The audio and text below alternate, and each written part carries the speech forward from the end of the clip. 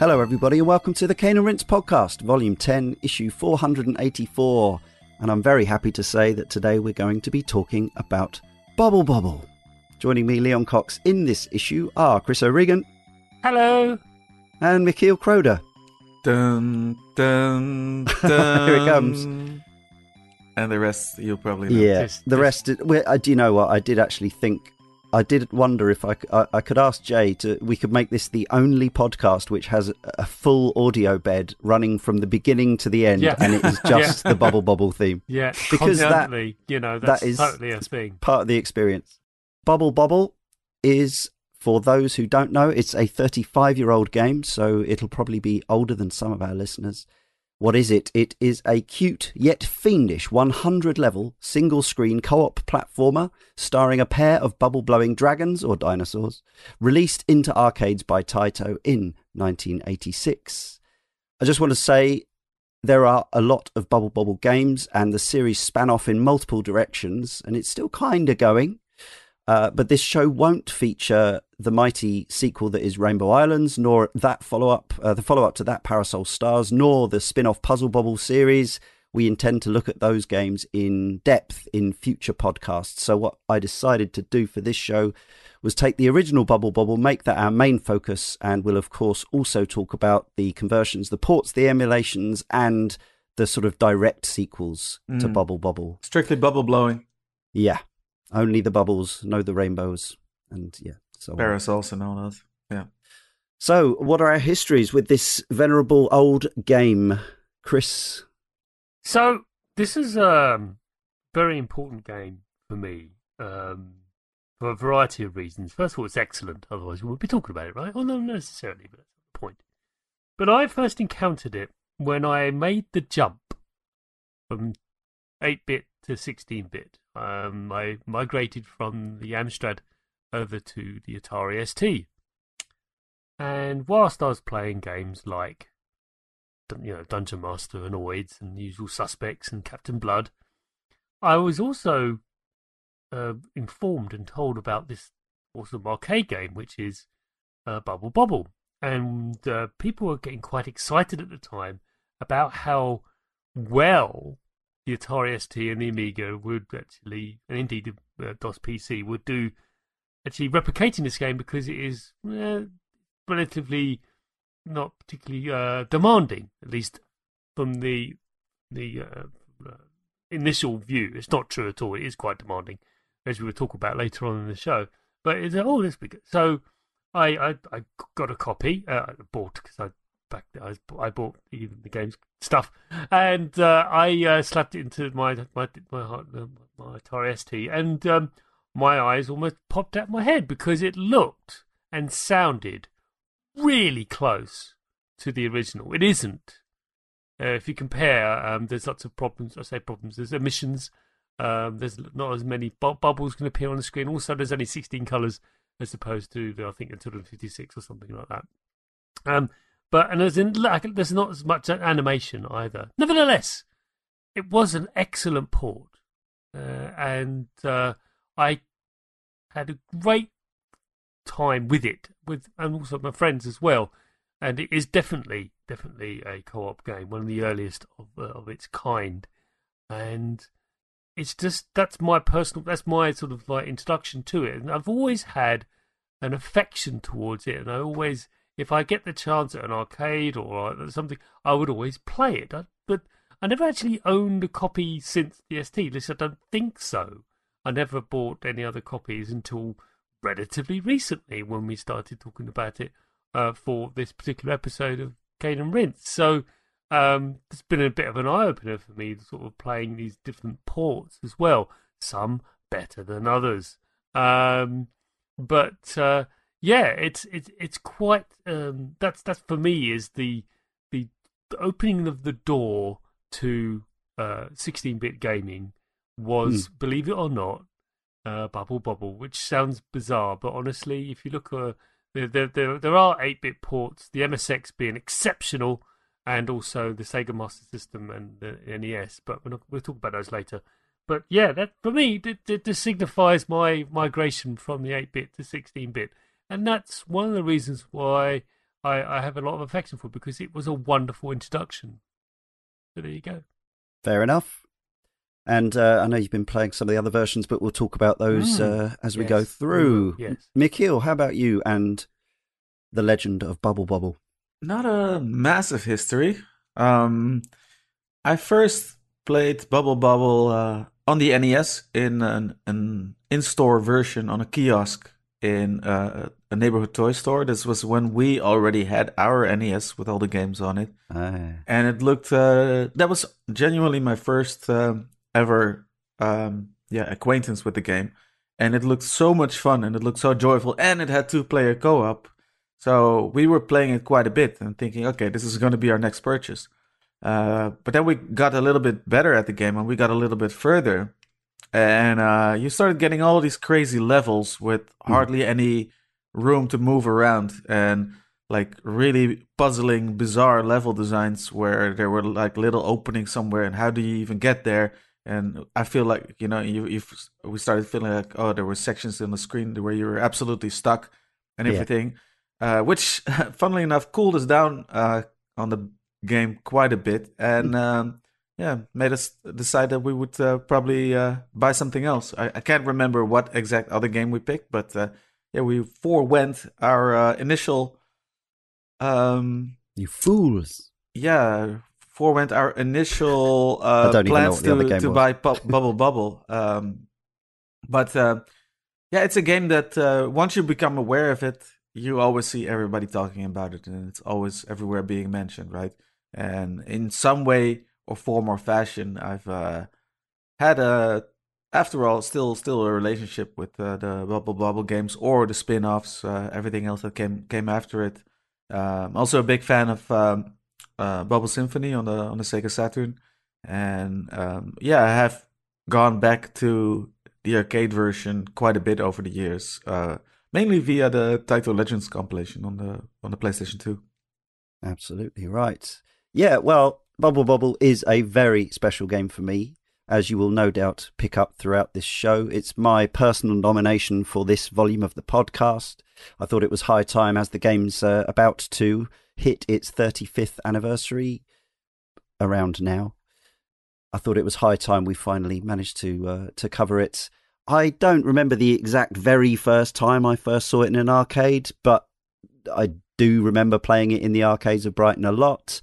I remember it being quite a ubiquitous machine. I've done a lot of research into this game in the last few weeks and learned some things that even I didn't know as a big, long-standing fan of the game. But one thing I did read was that somebody put in one of their pieces that they didn't think Bubble Bobble was that widely distributed in the UK, but I saw it everywhere in Brighton. Like you'd have to think so, right? Because Taito had a very big distribution network globally outside of Japan.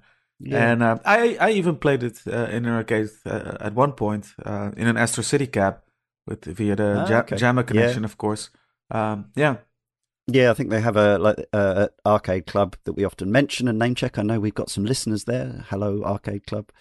They have I think they've got a Rainbow Islands in an Astro City. But yeah, I think their Bubble Bobble is one of the sort of generic stand-up cabs by Electro Coin or one of those. Yeah, that's where Video I used Wizard. To see it.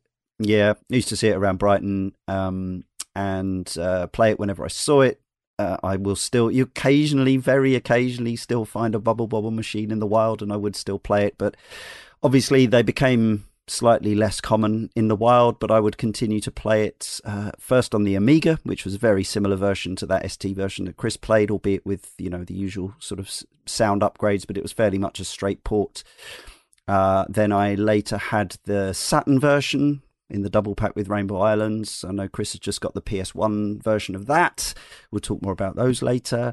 What else? Is the original Rainbow Islands music intact in that version? It is, I believe. Yes, it was before they got cold feet about the Somewhere Over the Rainbow. The Somewhere Over the Rainbow situation. Yeah. Yes. So I played the double pack on the Saturn. I also played that game, that version on the PS1 with a friend to completion. That was my first, probably would have been about 97, 98, finally completed Bubble Bobble for the first time, having already been playing it for years and years.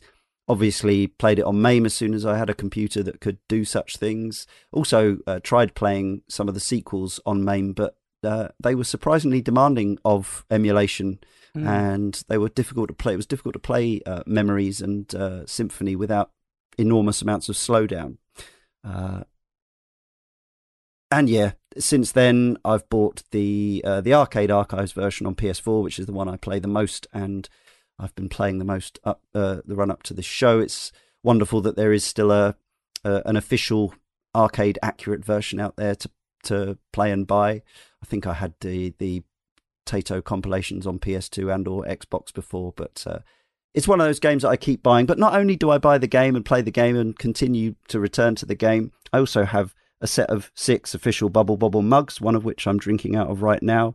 I have the soundtrack CD. I have various other items. I have the Bubble Bobble compendium book. And yeah, it's fair to say I'm a bit of a fan. But as I say, despite all that, I'm still learning about Bubble Bobble, even after 35 years. We should get into why. First, though, I did want to mention there were a couple of games prior to Bubble Bobble that Taito released that have a definite influence, even though they had different producers, directors. The first one being Chakan Pop. Mm-hmm. Before Bubble Bobble, there was Chakan Pop, a far more obscure platform game released by Taito in 1983. Some of Bubble Bobble's ideas appear in nascent form. A single-screen platform game where the player controls a weird chicken-like creature. The aim is to retrieve a heart from one corner of the maze-like screen before rushing back to the top. Chakan's primary attack is a grenade-like weapon, which is quite difficult to control. Nevertheless, many of the enemies and collectible items are identical to those in Taito's later classic. The purple enemies called monsters make their first appearance here, while 2 levels in Bubble Bobble directly reference Chakan Pop. That's from Mental Floss. And I think also the main character is an enemy in Bubble Bobble, or they at least look very similar. Chakan reappears as the sort of announcer in Puzzle Bobble. But yeah, maybe the sprite is similar. I always feel like the Chakan looks like those round enemies with the little propellers on their head. Maybe. Yeah. Very similar, anyway, at least. Yeah, that one is available on some of the Taito Legends compilations from the early mid 2000s. So you can there are ways of playing that legit, or you can emulate it, of course. And the other one worth mentioning is the Fairyland Story, which is another single-screen arcade game from Taito, designed by Hiroshi Tsujino. This came out in 1985, a year or so ahead of Bubble Bobble. And, of course, it stars the witch Ptolemy, or Ptolemy. Yeah. Bubble Bobble, then, developed by Taito. Sadly, this was one of the most famous things about Bubble Bobble for a while. Taito announced in 1996 that they'd actually lost, or destroyed, the source code for the arcade version of Bubble Bobble. So all of the various ports since have been reverse engineered from the arcade ROM and earlier computer and console versions, according to VG Facts.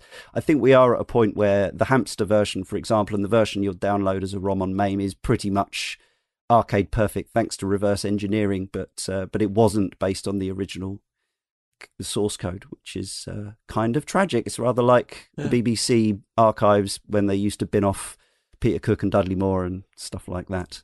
Yeah, there's probably the source is then a ROM dump, right? Like they usually do for MAME and emulation. Yeah, I assume so. Yes. It makes you wonder, noting the complexity of the game, which we're going to talk about later. Maybe now, I don't know, that they may have calculated some stuff. I'm just saying, because there's layers, everyone.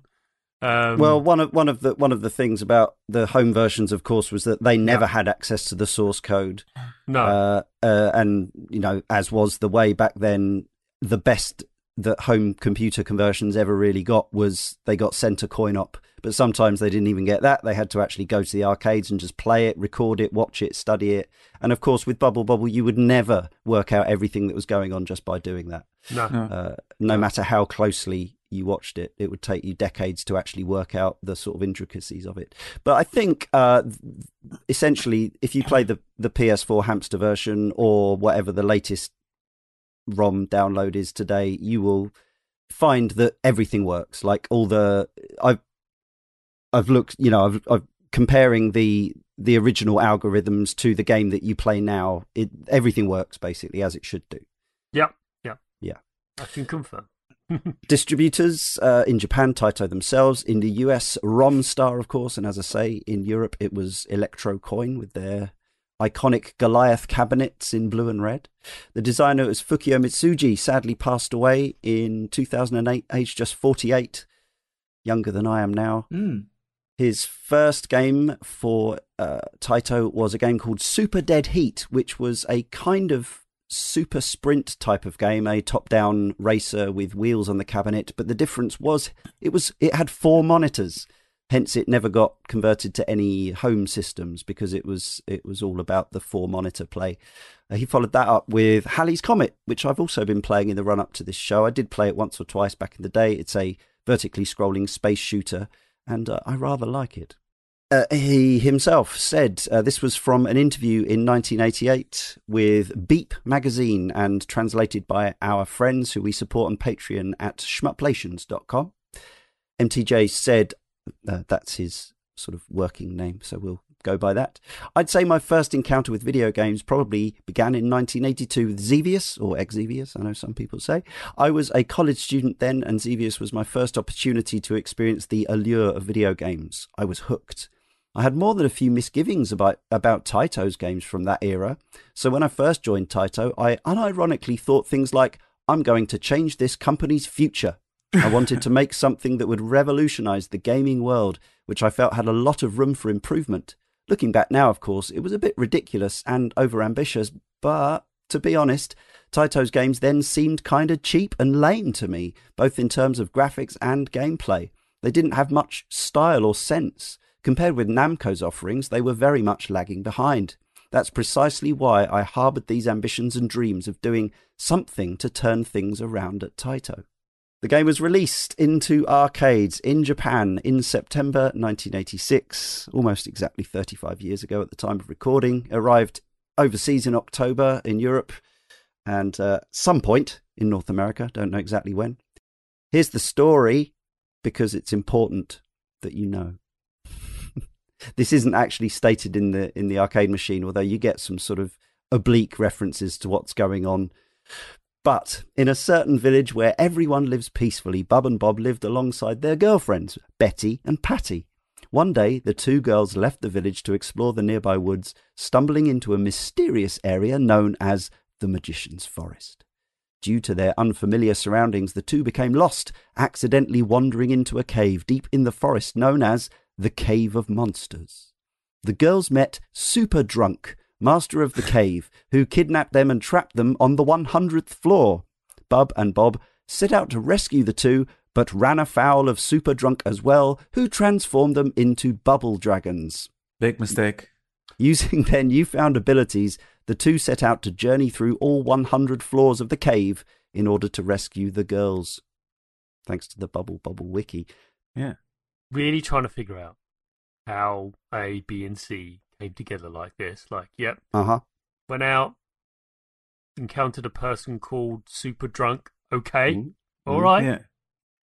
Yeah. We're okay so far. Then takes them away and puts them in a cave that's 100 levels deep. All right.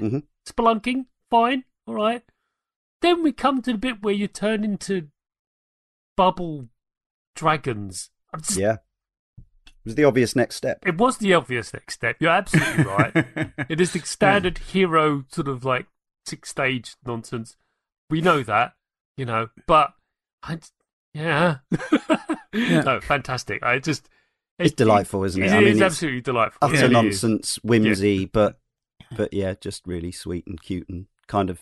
Yeah, and if you also, I remember there was a Retro Gamer magazine article from quite a few years ago now, because that's been going a surprisingly long time, probably about 15 years ago, where the legendary Sinclair user and Amiga Power writer Stuart Campbell tried to piece together the entire plot of Bubble Bobble, the series, the saga across all the games.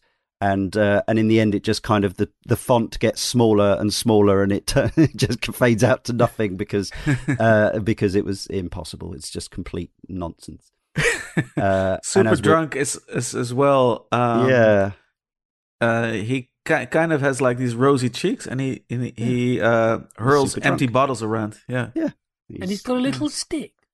yeah, Like, yeah. yeah. It's He's a off his wand, face. I assume. Let's talk about the visuals of the game.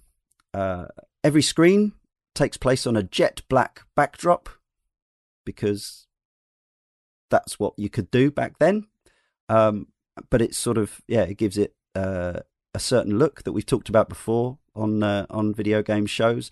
But in front of that jet black is a kind of pseudo 3D isometric drawn series of platforms, all different colors, a number of different styles and tile sets for different kinds of rooms. And over the top, of course, you've got all these bubbles, mainly green and blue, as you throw them out of your dinosaur, but they change to pink and red and burst, and you get different colored ones. You got these multicolored sprites jumping about all over the place.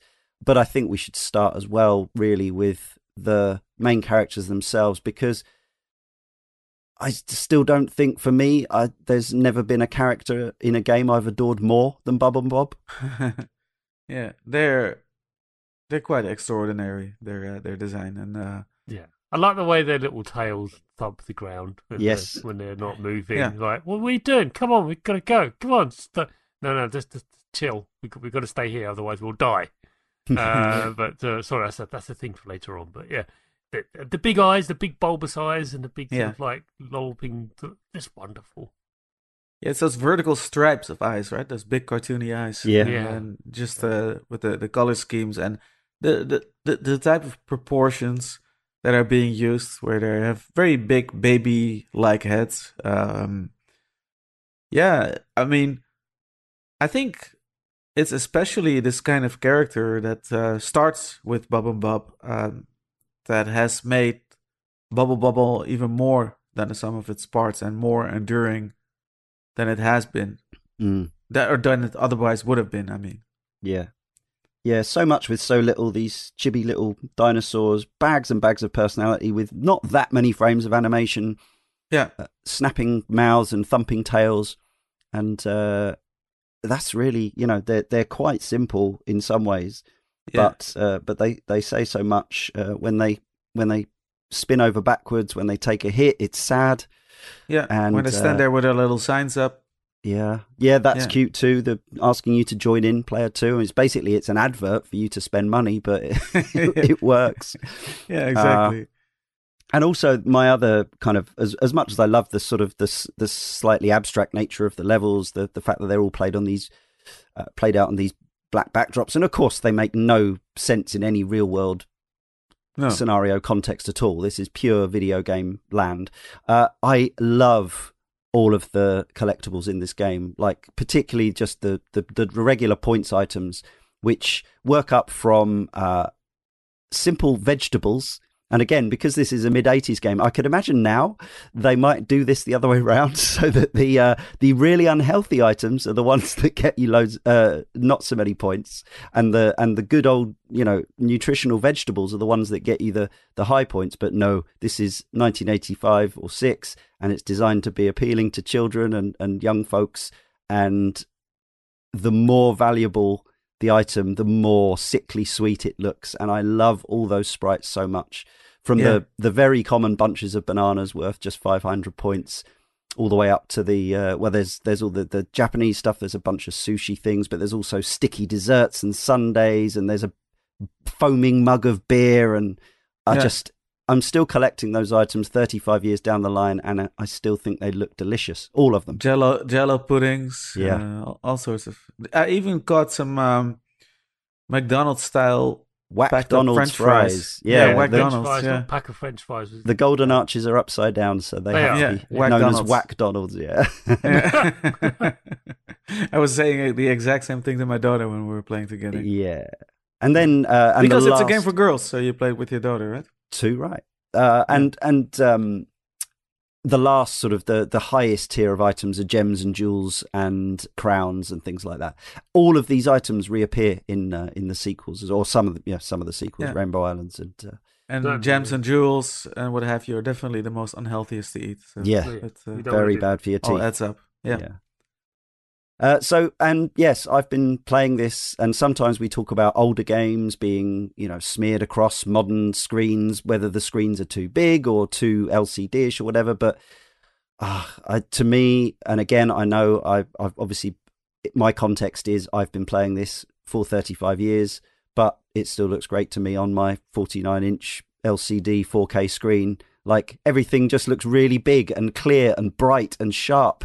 And actually, I have been back to play this on an original cabinet in the not too distant past at Arcade Club, and obviously it's wonderful, and you're getting the instant response of a CRT and whatever else. But actually, having it in this massive, like large print version, to me is like heavenly. It is a glorious sight, isn't it, when you have that beaming across your living room, and it's just you can see everything. Every pixel. Doesn't make you any better at the game, though, just to be pointing it out. Not necessarily, yeah. No. There is one of those rare occasions when it is so clear. It's like, yes, you still suck. Oh, damn it! Now, of course, the audio.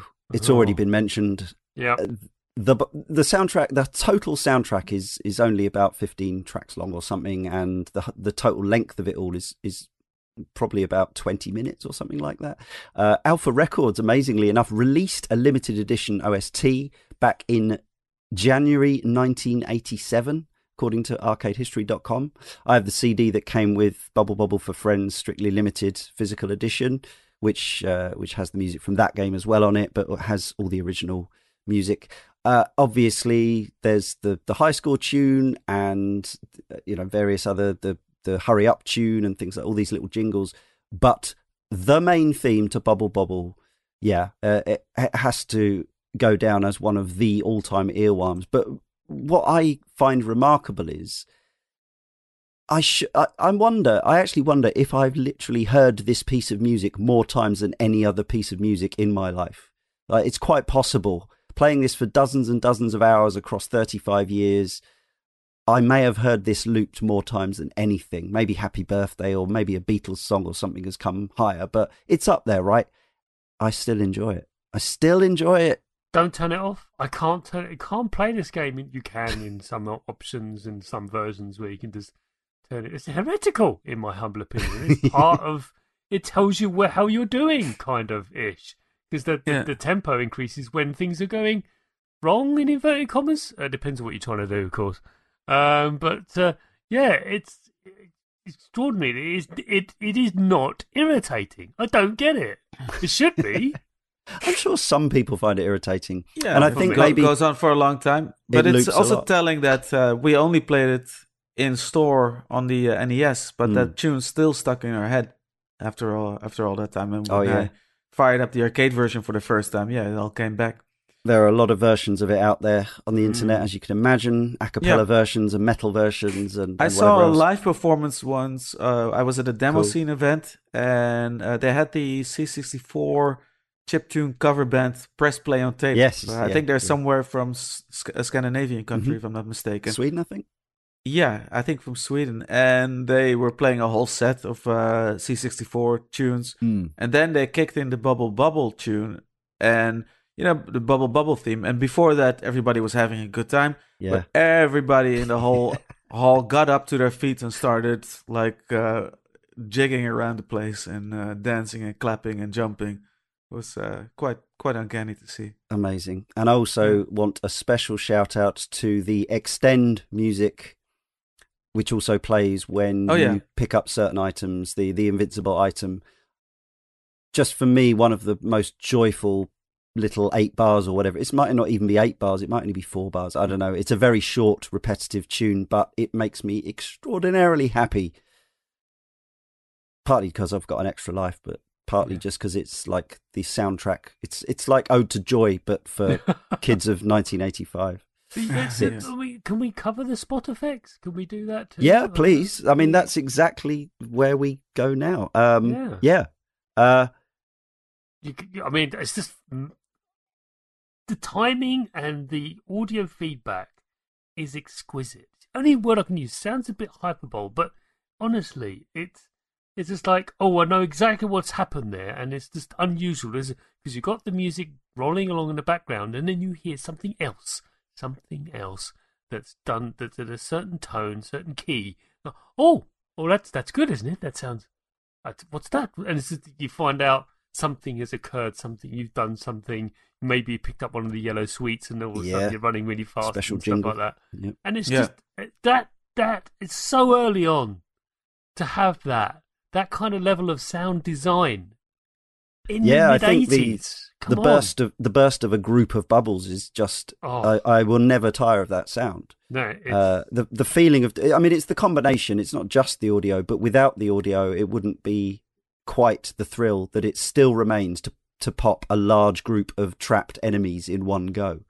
It's so satisfying, and of course, again, none of the sounds. There's no samples involved. This is all relatively low rent. Well, again, not for the time, but it's a couple of YM2203 and a YM3526 little 3 megahertz sound chips. But again, the way they've been employed by audio designer Tadashi Kimijima, just remarkable. Every pickup sound, every special item sound, I like them all. It's up there with WoW leveling up. Just saying. And that's not heretical to say that. Today, when I was playing, I was also caught off guard by the stun effect that you hear when, for example, you get caught in your own fire trap or hit one of your own lightning bolts. Yeah, and it sounded like like a sort of an error sound or something. It was. Hey, did I glitch the game or something? Oh no, that's supposed to be the sound effect for that. Yeah. Let's get on to actually playing the thing. Please. Very simple controls. Simple controls. Slow down there, Chris.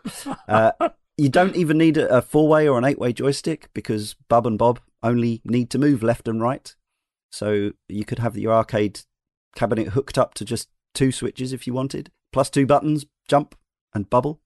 And then from there on, you're bubbling and you're bobbling. I don't actually know if bobbling them is the correct term, but I feel it ought to be. Yeah. If you bubble an enemy and then you burst it, I like to think that's bobbling them. The reason I'm being silly, but you've written in notes here, sorry, for breaking listeners, but they're just like, it's just 2-way, 2 buttons. No, there's this timing and location and doing things with the bubbles and jumping on them and letting yourself float free if you can. There's so much going on here. That'll be why I've put advanced techniques further down. Indeed, but it's with lots of other notes here going on. But I just think we're going to talk about this in a second. But it's even to the point where, relative to where your spikes are of the back of Bob or Bub, and the bubbles that you're trying to pop, it's all absolutely it's all relevant, and it's all like detailed in the manual for the PS1 version I read today. Yeah. Yes, and indeed in the encyclopedia, which is not something, or the compendium, which features all the original design documents and instructions translated from Japanese into English, which is a very nice item that I'm very happy to have. We'll get further onto it, but we're starting with the basics, bubbling and bobbling, as I say, the core mechanic of the game. Bubble Bobble's enemy nobbling mechanic, according to Ryan Lammy from Den of Geek, appears to have its roots in Universal's seminal 1980 coin-op Space Panic, where aliens are killed by first digging a hole, waiting for the enemies to fall in, and then bashing them while they're trapped.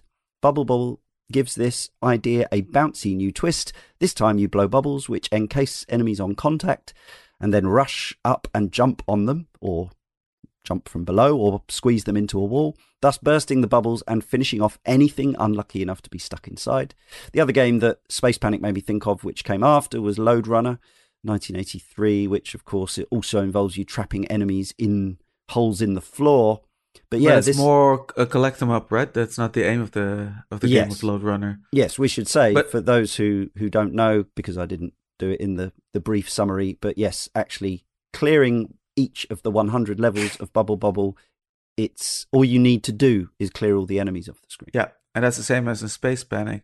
And Yeah. that's such a good shout because a couple of years ago we did a show on Joust, right? And there I also drew the comparison to Bubble Bubble, and I was thinking Joust was maybe the game that started this off, but Space Panic preceded that True. indeed. Because in Joust, there's also a twofold way to deal with enemies. First, you bump them on the head, Right. and then you get them when they're on the ground. Yeah. And also clearing all the enemies off the screen in Joust. You move on to the next level. Mario Brothers Yep. by Nintendo is very much the same, where you have to knock enemies from below That's and then right. Precursor hop to up this there as and well. then kick them away.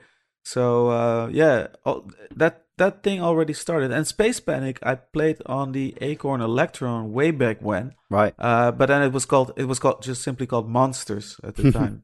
So I did play that as well, and yeah, it's so interesting because it's one of these things where this kind of concept already existed of beating enemies, clearing the screen of enemies by beating them in a two-step sort of fashion. Yeah.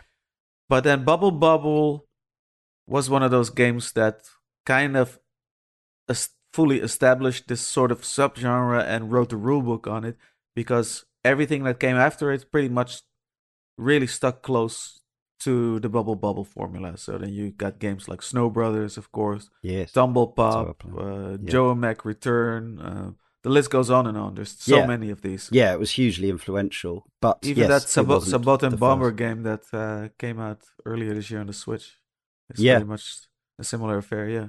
But there's another thing to it, is that like Space Panic and indeed Lode Runner, the enemies can break free. They can actually eventually get free of the bubble, and then when they do that, they're not best pleased, are they? They're cranky. They've been ranked cranky. up. They're pink. Yes. Yeah, they get a bit enraged, and also coming out. they do that again even when they're not trapped. When the rest of their buddies have all been wiped out by you, and that's just not on, and they go charging after you, which is quite amusing. They're not having it. No. Yeah, I mean, it's worth saying the time limit. There's a time limit on the level. Yes. And you get hurried up after a while. Skell Monster, aka Baron von Blubber, the skeletal white whale, appears if you're taking too long, and he's an invincible enemy, rather like the pterodactyl from Joust. But there's no glitchy way of killing Baron von Blubber, as far as I know. But also between the hurry up and the Baron von Blubber, the enemies get more cranky. But it's interesting as well. The more you play, the longer you stay alive, the game gets harder, as you'd expect, as you go through the levels. And once you're up to level 40 odd, the enemies don't stay bubbled for very long at all. And rebubbling becomes the name of the game, because whereas on the early levels, you can very casually and slowly walk towards things before you've even got the speed up shoe, which doubles your speed. You can just hop up some levels and blow a bubble, and they go nicely encased in a green bubble, and they float about, and it's all very pleasing. And you take your time and you jump up in the air and you pop them, and some points come out, and la la la. Later on in the game, you've got, however many, 8 or 16 or whatever cranky, probably only 8 actually, I don't know if it goes higher than that, but a lot of cranky enemies moving very, very fast in very erratic patterns, but never random, and you bubble them and they stay bubbled for literally a split second, less than a second in many cases, so you have to immediately burst or bubble them, as I like to call it, so it becomes quite a different game.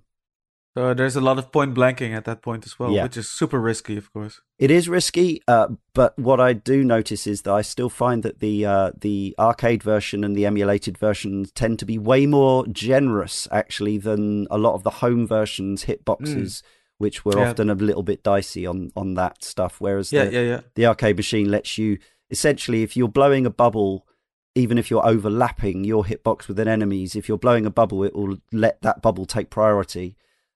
So you can have some really clutch moments getting out of a hole like that, as I've had many in the last few years. Yeah, I mean, admittedly, when I was playing it recently, I just called it Insta-Bubble. When you Insta-Bubble kill in my head, when I just timed it just right. Yes. When I was just running along, and it's like this pop one out and bang! It's just when you really get into the zone with this game, and believe me, you really do. That's so rewarding, and you're right. It's in the earlier levels.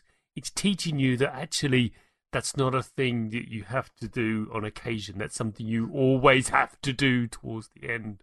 Yeah. So it's training you. There's lots of things this game does in training you and doing certain things, which we're going to delve into now. It's got a relatively shallow difficulty curve overall, I would say, over the 100 levels, but there are some sort of noticeable leaps, and sometimes it will give you a level that seems to throw a real spanner in the works, at least until you've worked out the kind of... Most of the levels, although they all require some execution, there's no randomness to them, so you can effectively... Like, it's a bit like, I know expert players, the way they play Pac-Man, in that you're effectively controlling what goes on by the way you play. I appreciated what they did, even if it's an early sort of embryonic way of doing it. I liked what they did. Other techniques that we should mention include, I think probably the one that I didn't realise when I was a kid, first playing this as a 14-year-old in the arcades for a while, was the fact that you can jump on bubbles, and this becomes utterly essential fairly quickly. But at first, you don't necessarily think, I'll hold down the jump button and continue to leap on bubbles. But yes, not that many levels in, you need this skill to access higher parts of the stage, or to get certain enemies that aren't going to come down and play bubble with you. Level 19. I haven't. I should have all the levels up in front of me. I've actually. I've got it. Well, they're all in the book here. But as much as I've played this, that's a special level. That's a yeah. I struggled with that one when I remember back in the day when I was playing it, but when I was playing it again, it's just like, oh yeah, this one. Yeah, I really like this one. But once you figure out what you're supposed to do, it's actually quite straightforward. But it's very easy a lot of them to are become trapped in that one. Yeah, there's a lot of working out, right? Like, So, and some stages are really easy, and some are okay. We've got all these enemies locked up in one space here, and how do you reach them? Well, usually you get something like fire bubbles flying around, or lightning bubbles. Yeah, well, water bubbles is quite common. Water bubbles. Earlier on, the water bubbles are everywhere, and there's one with the big heart. I think that's 13. That's one of the earliest times, and then most of the enemies are sort of trapped in this big heart-shaped thing, and there's no real. It's difficult to get in. You can, but it's kind of suicide if you did, because they're kind of bouncing around in there. So you just dive in there in the water. But I found it's difficult to actually predict where the water's going to go.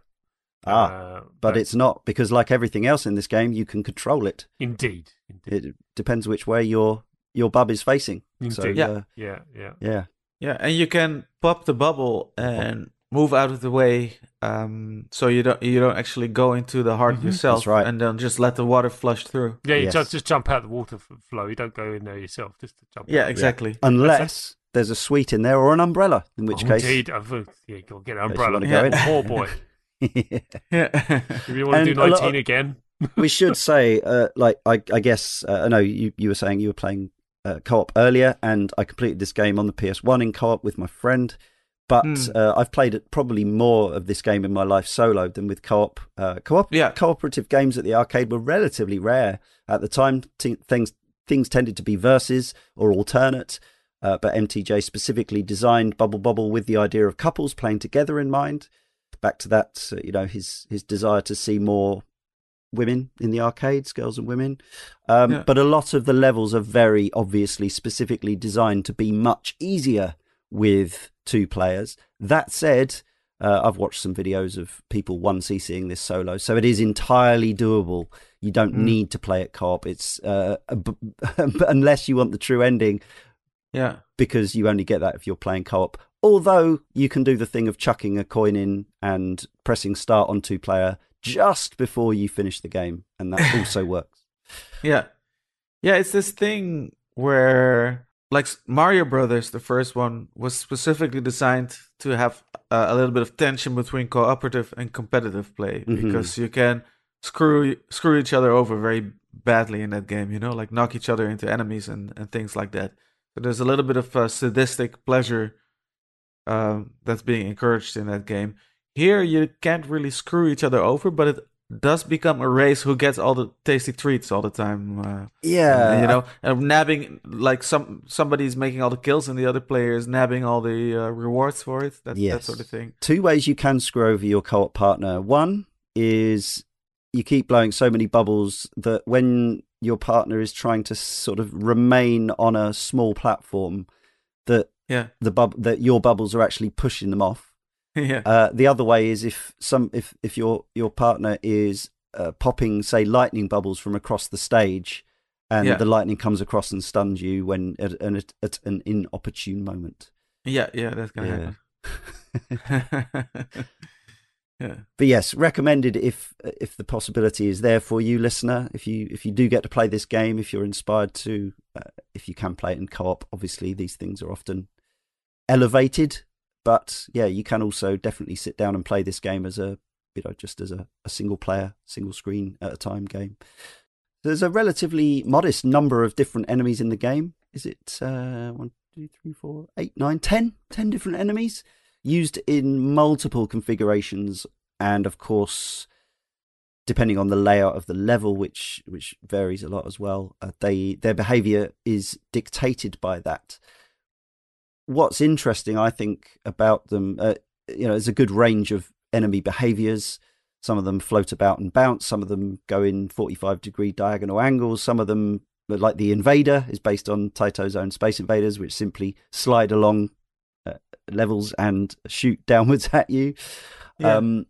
But it can feel like, with their rudimentary AI that they have, it does feel rather more like they're out to get you than some games. Like, you can spot that a lot of them are just, kind of doing their path or whatever, but their path can be affected by so many different things that even though there's virtually no RNG in this game whatsoever, it gives the game a lot of variety that it might not have for a single screen puzzle platformer. You could imagine that the game could get very repetitive, and of course the early levels in particular will often play out in a very similar way. But with the sort of rudimentary physics of the bubbles and the sort of AI of the enemies and the ranking difficulty system that's going on in the background, the sort of the general chaos, it all feels quite alive, I find. Yeah, definitely. It's like these moments where the little like droid-looking things just kind of stop in the tracks and look left and right, and then hop up and down, and then all of a sudden they start moving again, or they hop up on a different level. It feels like they have a little plan, like they're responding to you, doing something. They are chasing after you. In fact, I've actually kited. I spend a lot of time kiting them because you do have to sometimes. But even if they are on a level where there's no way for them to reach you, they still sort of seem very busy with stuff. Yeah. And there's only one boss level in the entire game. Really? It is. Yeah. Which is, it's a bit of a shock when you get there. I knew what was coming because obviously I've been following this game for a long time by the time I got there in 1997 or 8 or whenever it was. And me and my friend Pete had been practicing for, I reckon, a couple of years, maybe a year and a half to get to this point. So the Saturn version was released first of that double pack, and they only gave you 9 credits in that version. And we just couldn't do it. We couldn't do it on 9 credits. We weren't good enough. The PlayStation version came out, and Pete bought it, and it had 15 credits. Obviously, the feedback from the Saturn version had been, could we have a few more credits to play Bubble Bobble? And it gave us just about enough credits for us to co-op it to the end. I think it was he used 9 and I used 6 or something. And I think we were both just about still alive at the end.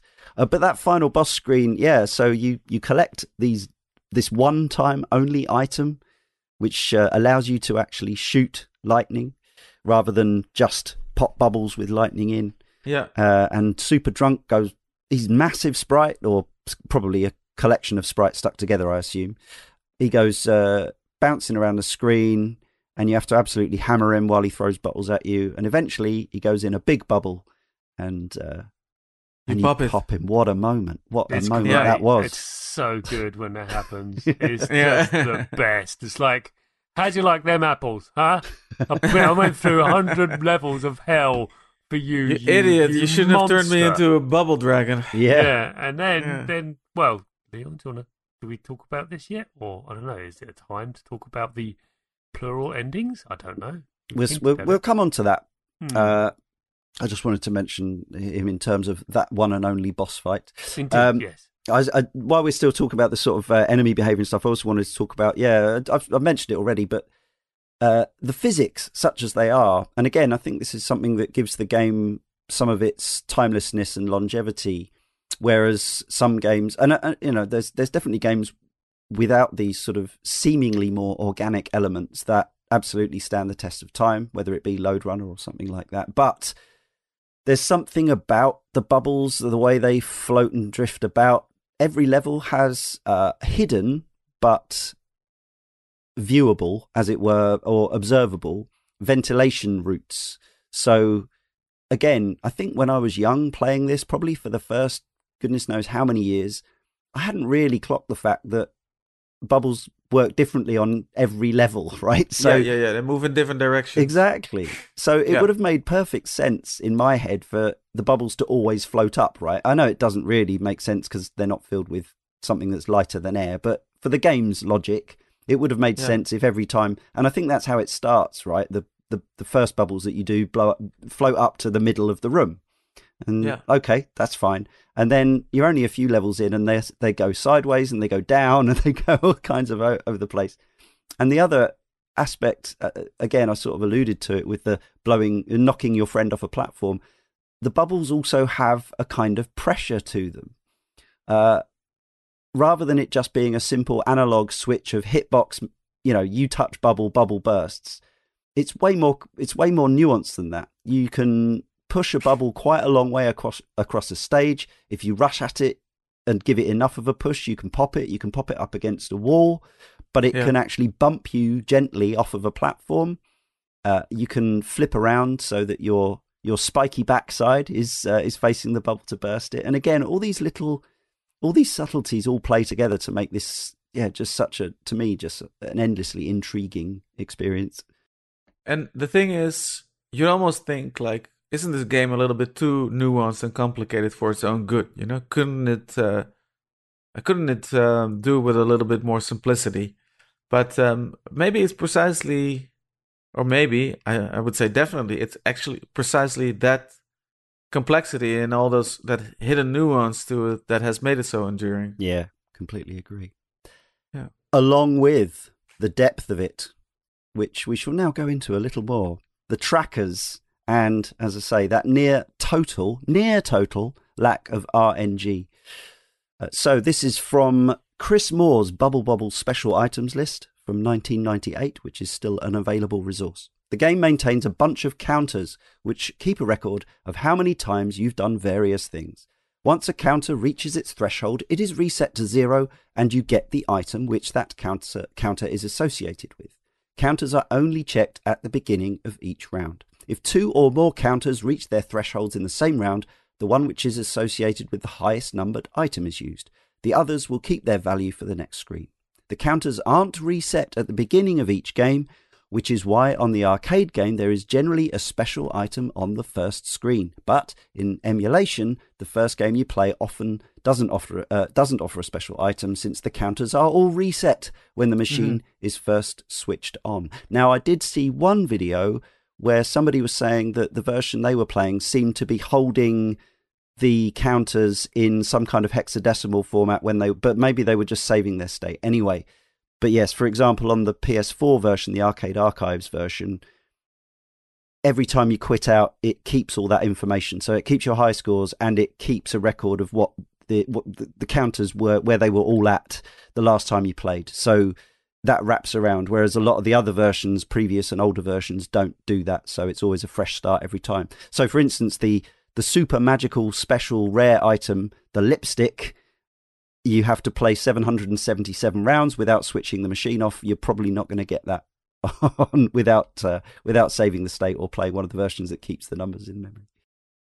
So, to elaborate further on this, Nearly every round in Bubble Bobble generates 2 items. A points item that appears first, usually 7 seconds in, the value of which depends on how long it took you to finish the previous level, and a special item at 12 seconds that gives you some kind of ability.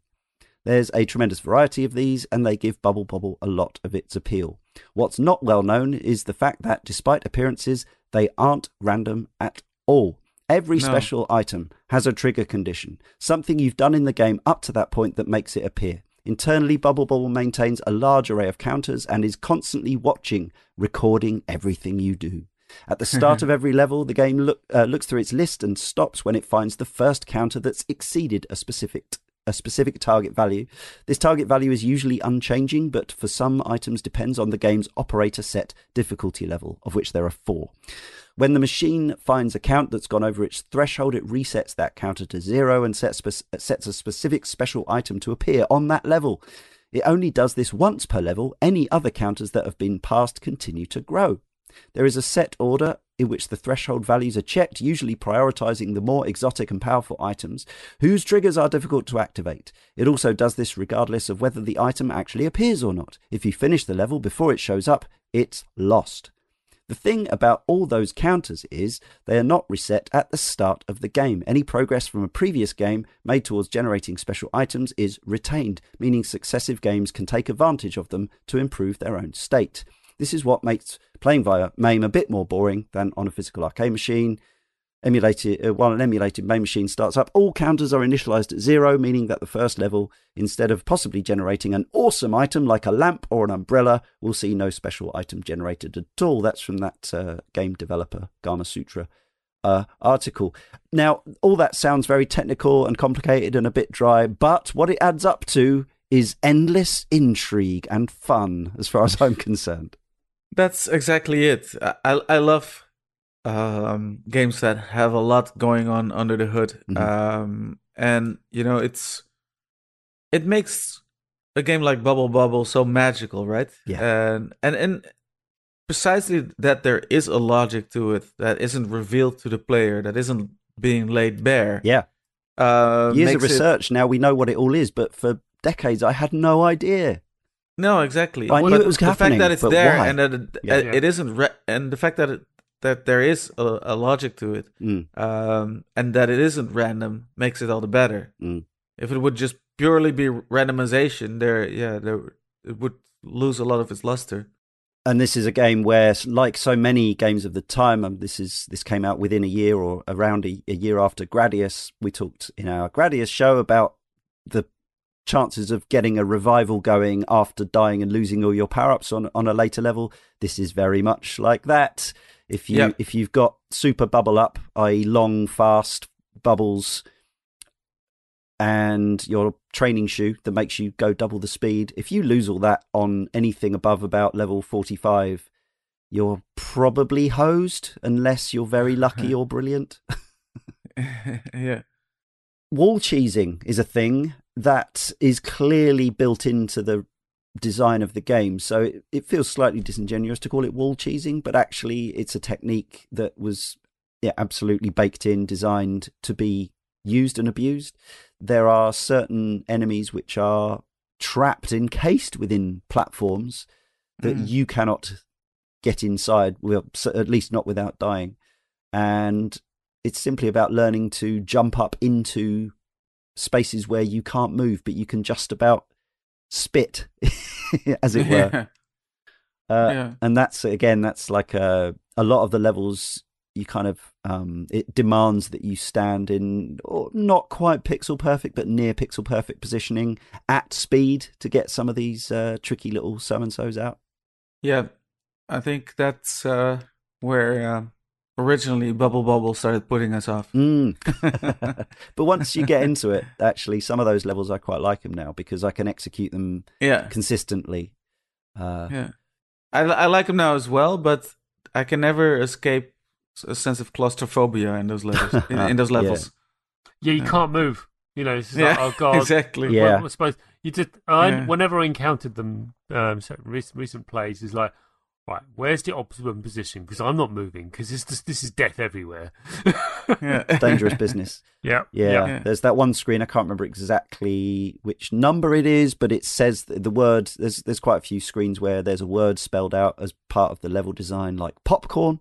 But one of them is jump, and that level you have to do a jump on a bubble to get to the first level of enemies, but you have to make sure that the timing of the peak of your jump is such that the two enemies that are dashing fast left and right aren't in your way as you make the jump. So it's a real kind of it's a high tension moment, because if you've got all the power ups going at that point, you can lose them all in a heartbeat and have to claw your way back, which may or may not happen. Extend bubbles. Now this is an interesting subject. So there are 6 letters: E, X, T, E, and D. The 2 E's are different colours. You collect each of those bubbles and you get an extra life, and you finish the screen as well. You finish the level you're on. Now, if you collect multiples of these bubbles, those also go towards different collectibles. I can't remember exactly what the pathway is, but you can collect more. But there is a potential downside to this, because like many video game coin-ops of the era and going forwards, this game had an invisible adaptive difficulty going on in the background, which essentially, the more lives you have saved up, the higher the difficulty gets. So what that actually controls is both the enemy speed, the actual speed that they run about, the levels move about, and also the time they stay trapped in the bubbles. So yes, if you are trying to 1cc this and you're heading towards the latter levels of the game, you will find, as I say, that you can bubble things for literally like half a second before they burst out again. So you need to insta-burst them. And to this end, what some players will do is, as with the likes of Battle Garega, they will deliberately not collect the extend balloons, because although for normal people like us, we're going, extra life, thank goodness. They're thinking, well, I'm not going to die, because if I die, then I'm going to quit anyway, because I'm not going to have the power-ups. So why make the game harder? So they're actually actively avoiding collecting extend balloons. Yeah, it's when you see players actually manipulating the play to say, I want to make it easier, and even though this game is giving me a boost, it's not really.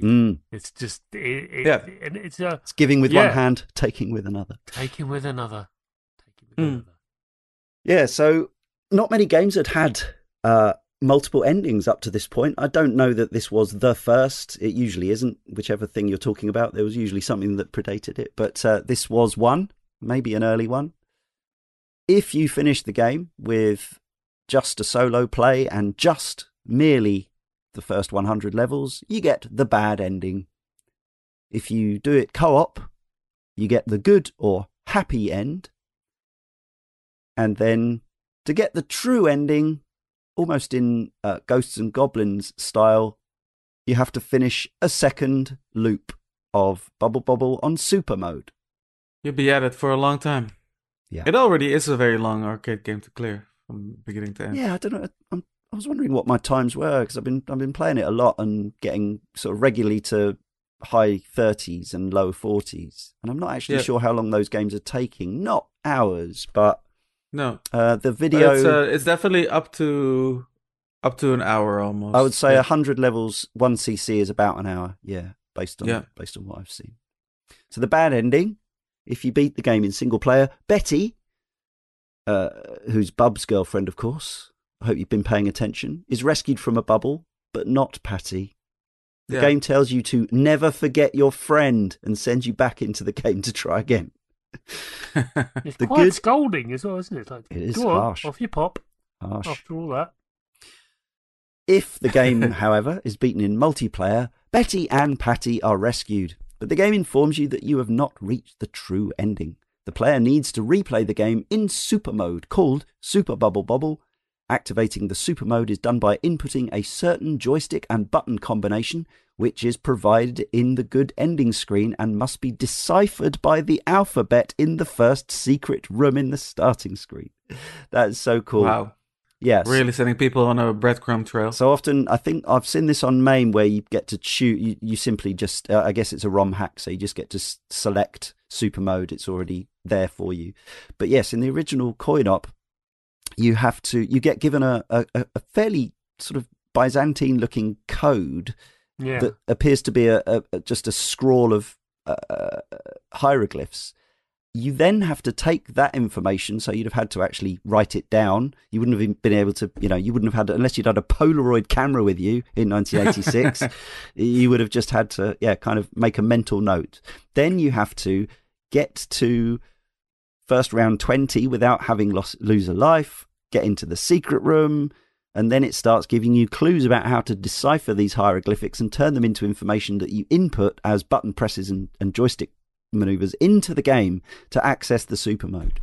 I mean, it's amazing, isn't it? I mean, it reminds me of like what was that? What were those books, Chris, that author used to write where they used to send people? Was it Masquerade? Kit Williams, was it the book where you had to try and go and find a golden rabbit buried in the countryside? It's that kind of level right. Yes, yeah. And I think there were a couple of computer game equivalents of that as well. Eureka, wasn't it? That was right. Yeah, it's that kind of almost that kind of level of intrigue. Sending people on a wild goose chase. Yeah, but I remember seeing those big sort of stone tablets. Going, what? That looks like. Yeah, that's important. What is that? And not realizing. So now it's part of a cheat code. Sorry, yeah. So now we realize why MTJ was making notes and scribbles till it was early in the morning already, till the sun started coming up. Yeah. It was all 3 a.m. Decisions. See, that's what happens. Yeah. He explains the story as well. Sorry. Yeah. So the hidden rooms contained the coded messages, so even the message, once you got to the rooms, they contain coded messages, which is not easy, by the way, getting into the secret rooms, not dying for 20 levels and then 40 levels and so on. Once you decipher the messages, they're giving you kind of slightly oblique clues. So, for example, if you want to get back your love of truth, you must help each other until the last. That's your clue that you have to finish the game in co-op to get the happy end, so on and so forth. However, if you do manage to do all that and beat the game in super mode, Betty and Patty are freed. A large bubble dragon drops down and transforms into Bub and Bob's parents. What? And then plays a message. Congratulations, you could help your father and mother. They were controlled by someone. Who is he? No one knows of it. The truth is in the darkness forever. Wow. What? Bonkers. Bonkers. Like, what? All that effort. You go through all that effort to figure out what the true ending is because you're playing super mode, etc. And then that's it. We didn't even know our parents were missing. A new mystery was unveiled. Yeah, I was not aware that they were missing or there was something that we didn't know. And that they were even controlled by someone. Yeah. Who is it? It's like the world's worst soap opera ever. It's just, no one knows of it. No, exactly. I love that. No one knows of it. And the truth shall be buried in the darkness forever. It is up there with somebody set us up with the bomb. I mean, it's just... It's like the end of Lost. Only less disappointing. Did it ever really end, though, did it, Leon? Did it really ever really end? Let's talk about some of the ports and conversions that arrived. They started in October 1987, the Spectrum version landed. Most of these were under the home computer versions were delivered by Software Creations for British Telecom's Firebird label, but Software Creations were different programmers depending on the format, of course. This one was by Mike Follin, brother of the legendary game musician Tim Follin. I think Mike also did music on some things, and they worked together on various projects. But the tragedy about this is, so listeners to our old video game music podcast, Sound of Play, will know what an astonishing genius Tim Follin was, particularly on the Spectrum, where he managed to make sounds that shouldn't have come out of a Spectrum come out of a Spectrum, as Chris will know. But the audio on their conversion of Bubble Bobble is really weak. It's totally mediocre. Even on the 128 version, it's just beeps. It's such a letdown. It is not nearly as horrific as the Amstrad version, though. Right. Well, it has no in-play music, of course, on the CPC. No. The Amstrad CPC and MSX versions arrived again from Firebird. Not sure exactly who was behind those. July 88 arrived sometime later, but it was very much worth the wait. So this game actually forms part of my Bubble history that I didn't mention at the first. The Commodore 64 version. So again, Software Creations, but this time by Stephen Ruddy, with graphics by Andrew Threlfall. It got a Zap 64 gold medal, 97% review. And the reason I remember this particularly, because although I don't think I got to play it very much, if at all, maybe once or twice on a friend's C64, but I didn't have one of my own. But Computer Exchange, Ann Street, Brighton, mid-late 1980s. The bloke who owned it, Dave, I think. This was my early computer gaming mecca. Little, musty, dusty store round the corner from Sainsbury's on the London Road. Long since been replaced by a hardware shop, I think, something like that. He would always, once this came out, this was what he was playing. I would go in there almost every Saturday without fail, and for what felt like the next 2 years, possibly, memory failure on this, but he was always sitting there playing the C64 version of Bubble.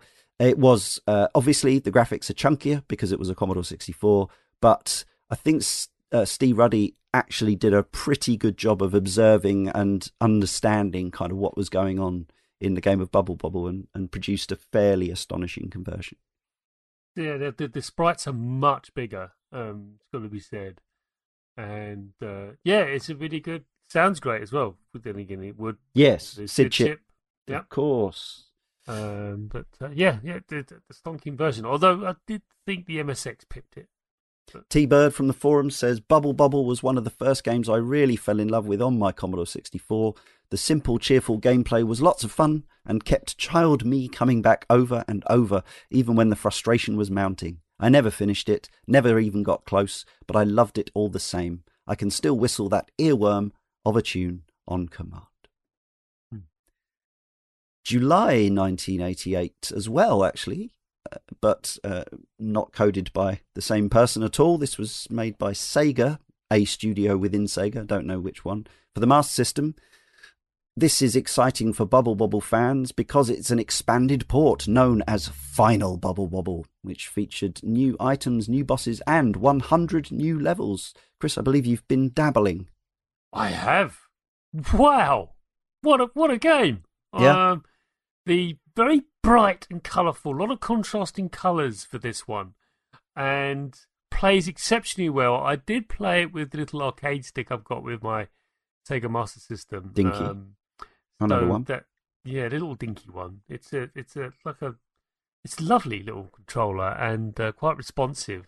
My only gripe, and it's not not to harp on about this, but there's a lot of flickering going on. Yeah.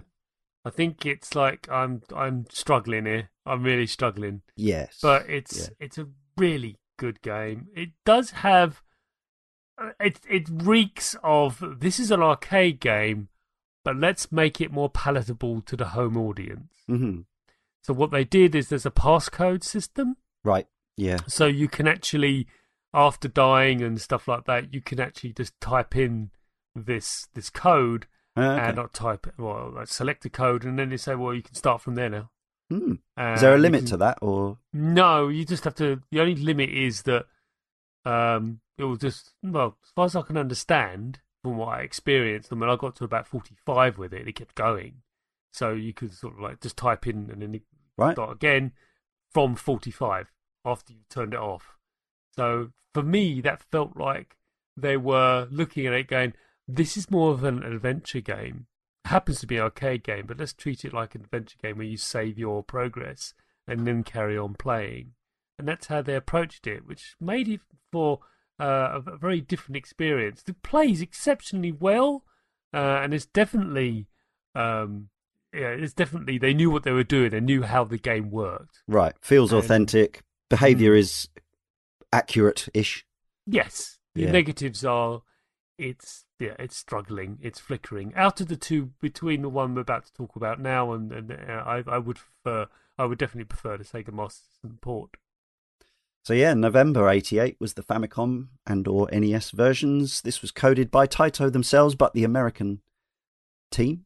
Features 13 more levels, not 100, but 13, which the player must clear if they collect the crystal ball at level 99, according to the Bobble wiki. Mikhail, did you ever get hold of this in the end? I can't remember what you said. I know you said you were going to get it, and then you didn't, and no? No, we didn't buy it, and then at one point I could play it via the original arcade version, but I remember it to be a very good version of the game. I think it's well regarded. Yeah, very well regarded. Some people, will tell you that it's one of the best NES games ever made, even though it's not originally an NES game, of course. Well, yeah. But there's just there might be even more flicker going on in the Master System version. When you're spinning a lot of bubbles around, it gets pretty flickery. And looking at it, the colours are much duller than the the Master System had a bigger palette, didn't it? Bigger palette, that's right. Definitely, brighter colours in general overall. And I think that game really sings. It really makes that machine sing. Sorry to do it again, but But the NES version is a fine port. It really is. So. Yeah. We mentioned them already. May 1989, the Amiga and ST versions came along by David Broadhurst under that Software Creations label for Firebird. I bought it when it was out on, it was re-released on the budget label, Hit Squad, which was Ocean's budget label, actually. Of course, the other thing we should mention about it is that it had no 2-button controller support because it was before such things were even kind of a consideration. So up to jump. The horror, but that's what you're gonna do. I guess it kind of works in this game. It was all right. Other than that, it's just 3 directions. There's nothing messing with that. That's true. I was just happy to have it looking and sounding relatively authentic. But yes, I'm pretty sure that all that amazing behind the scenes stuff was not accurately reproduced in this version whatsoever. It was. I think they gave it a decent stab. But there was no way they had access to the source code. So, but for the time, it was for £8 on a budget label to have a relatively competent home version was fun enough, and I played it quite a lot. I've already said enough maybe on this, but I just felt it was like up there with the other arcade ports on the 16 bits, like Pole Position, Gauntlet, etc. They were just exceptional. Yeah. Steve Norman from our forum says Bobble is sacred ground for me. Playing with my brothers on the Spectrum and then the ST are some of my most treasured gaming memories. I can't think of any version I've played since, including the original, that isn't still a joy to play. I've never spent much time with any spin-offs though. No need. Yeah. FM Towns in 1990 by Ving with an arranged OST in Super Bubble mode. So that makes it a bit of a collector's item. Also, according to Bubble Wiki, it features a unique set of graphics. If the code I love you is entered, Bub and Bob's spikes are altered to look like a bow on their heads and all of the enemies are changed. Cute. March 1990 and the conversions are still coming. We've got the Sharp X68000 version by Dempa. This is great. Developed by Dempa with MTJ's direct supervision. The version includes a hidden minigame called Cybublun, which features an original set of very difficult levels, with the whole game being given a visual motif to resemble the arcade game Civilian. Ah. Yeah. Right, with the crazy golden dragon. Right, exactly. 1994, and it's handheld time. We've got the Sega Game Gear version. Now, I know I've missed a Game Boy version, but that's because it's different. We're coming to it later. Game Gear version is based on the Master System conversion, but of course it's zoomed in because of the window, the screen size and the pixel resolution, whatever. No scrolling though, so it is all contained on one screen, unlike some versions. Given Chris's lauding of the MS version, I guess that's probably all right if you've got a power pack and or an infinite supply of batteries. Yeah. We mentioned already the double pack from Acclaim, I think it was in 1996 for the Saturn and the PS1. Bubble Bobble, also featuring Rainbow Islands, comes with a frankly disturbing CG intro, which still haunts me to this day. Yeah, it's What happens in that? It's just it's kind of special.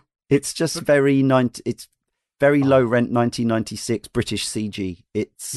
And it's got a creepy gurgling, giggling bub child in it, and it's just not needed. It's not very required. weird. Is it as disturbing as the US box art for Puzzle Bubble or Buzz the Move? It's got less sticky baby spit in it. It's not bad. No, that's just weird. The one that I'm referring to has blue balls screaming in agony with sticks holding their eyes open. Okay. Oh no, I thought that was the UK one. With the spit. Yeah. No, I don't know. Yeah. Horrifying. Anyway. The Bubble Bob version on the Saturn PlayStation version, as I say, you've got 9 credits on Saturn or 15 on PlayStation for whatever reason. I don't know if they've ever re-released the Saturn version with more credits, maybe on a later disc pressing or something, but I doubt it. It was an arcade close version. I don't know what code it's based on. The Saturn version was released first and then PlayStation a little later. It's got slightly, quotes, enhanced sprites, which I don't think ever needed touching. But, sometimes but they did it anyway. They did it anyway. So at least it makes it a kind of, it's collectible or whatever. But you just got this one through, didn't you? I did. It's a really good port, I think. There's some timing issues and stuff. It's definitely, after playing the arcade for so long, your muscle memory doesn't quite work with it. But I do like the new sprites, don't get me wrong. I'm not going to be a purist and stuff. It just took me by surprise, but it works very, very well. I actually played it on a PlayStation 3 with an arcade stick, by the way. That's again the arcade stick. In fact, all of the versions I played, I was using an arcade stick because it's way easier to play it with than a regular controller, in my humble opinion. Well, yes, obviously it was originally designed with a lever and buttons in mind, but yes, your mileage may vary. I think some of the best players in the world probably now using 8-bit dough pads or whatever, but yes, whichever you enjoy the most. Indeed. But clicky clacky buttons and a stick certainly adds something. Does. 2002, handheld again, GBA, Game Boy Advance. There was an old version within the older new compilation, which has it's a relatively accurate port, I believe, but it's zoomed in and the screen scrolls around, which if you don't know the levels really, really well, it's not ideal, is it? Because it's quite easy to die even when you can see the whole of the screen without enemies coming at you from places you can't quite see. I might have this, but I didn't find it. Is it in a collection, or is it? Well, it's literally Bubble Bobble Old and New is the release. Oh, okay. No, I don't think so. Yeah, I never bought it just because the new version was not meant to be all that, and the old version has the scrolling. So. Yeah, but again, interesting. There was a Windows version, February 2004, which I did have. I had the double. It was another double pack, but it wasn't the same conversions. I think it was pretty much basically based on the ROMs that you would play on MAME. So I think it was just a legal way of playing the way you'd play it on PC anyway, kind of thing. It was in one of those, budget label PC releases. There was an unreleased mobile version, which was coming together for 2004, and it was by Steve Ruddy again, who made the amazing C64 conversion. He was doing it for Pyland, but for whatever reason, it didn't come out. The DS got a version too, of course, 2005, a classic version port within Bubble Bobble Revolution, which was, or Bubble Bobble DS as it was known in Japan, a very poorly received update to Bubble Bobble, but that classic version within that is meant to be fine, again, as you'd hope, running on a DS. You can play it 2-player via wireless. DS is in the air, so that would be quite nice. Then there's that 2005 Taito Memories Jokan, or Taito Legends Volume 1 compilation, which came out on PS2, Xbox, and Windows PC, which you two both have. And Michiel, this is still your primary way of playing Bubble Bobble, right? Yeah, definitely. That's the only That's the only version of the game I have, actually. Any options in there, visual or otherwise? Can you play with the dip switches? I can't remember. It's a long time since. You can set it to easy, normal, and hard. And easy Yeah. starts you off with 5 lives and grants you an early extended 20,000 points. Oh, okay. Yeah. Right. Yeah. It's So you can keep playing a little bit longer than. Okay. I assume it still has the rank adaptive difficulty. So yeah, it still has that in there. Yeah. Okay. Yeah. It has the video interviews and stuff like that. Yes. And the flyers. Yeah. Quite nice. That's all good. Good stuff. There was a Java J2ME version in 2006. Don't know anything about it particularly. The NES version was re-released on the 3 virtual consoles in 2007 on the Wii, 2013 on the 3DS, and 2014 on the Wii U. There's legal ways of playing that. I don't think it's on the NES Online, is it? On the Switch at this point. Don't think so. It might very well be. I don't think it is. I think I looked and I think it wasn't there. But forgive me if I'm wrong, listener. But I guess, I'm not sure because they've done deals with certain publishers, right? But maybe not. Maybe not Taito or Square Enix own Taito. Do they? Those online services are kind of interesting with the type of publishers they deal with. A lot of B-listers like Telenet and Jellico. Yes, and those sort of companies. Yeah, which means you get some interesting games, but also some interesting games. Exactly. June the 20th, 2014. Which version do you think came out? Amstrad CPC. That's right. Of course it was. Nice. It's actually a bootleg. It's a bootleg remake. It's called BB4 CPC by CNG Soft. And it's just a massive upgrade on the official conversion. It can't make it any worse, that's for sure. It's like it's unrecognizable. It's like, you see this quite a lot now, people going back to systems where arcade or, conversions of games were rushed or inadequate or, badly implemented or whatever. And a fan will go back and do it better, do it properly through blood, sweat, tears and passion. And this was one of those. Nice. I guess it's still out there. March 2016, the PS4, this version is playable on the PS5, which is how I've been playing it recently. Dear Old Hamster and their Arcade Archive series. This is arcade emulation. There's just one ROM. I don't think there were wild differences between the different ROMs of Bubble Bobble around the world anyway. But there's just one version of the game to play. As I say, it keeps track of all not only your high scores, but also the background stuff. It's got an online ranking, and it's got high score mode and a caravan mode where you try to score as many points as possible in 5 minutes. And it's my favourite way to play. Absolutely spot on. And it costs £5.79, I think it is, on the shop. So you really can't go wrong with that version, in my opinion. If £5.79 is too much, well, obviously you can go and download MAME or whatever. And most recently, one more official version of Bubble Bobble within Bubble Bobble 4 Friends.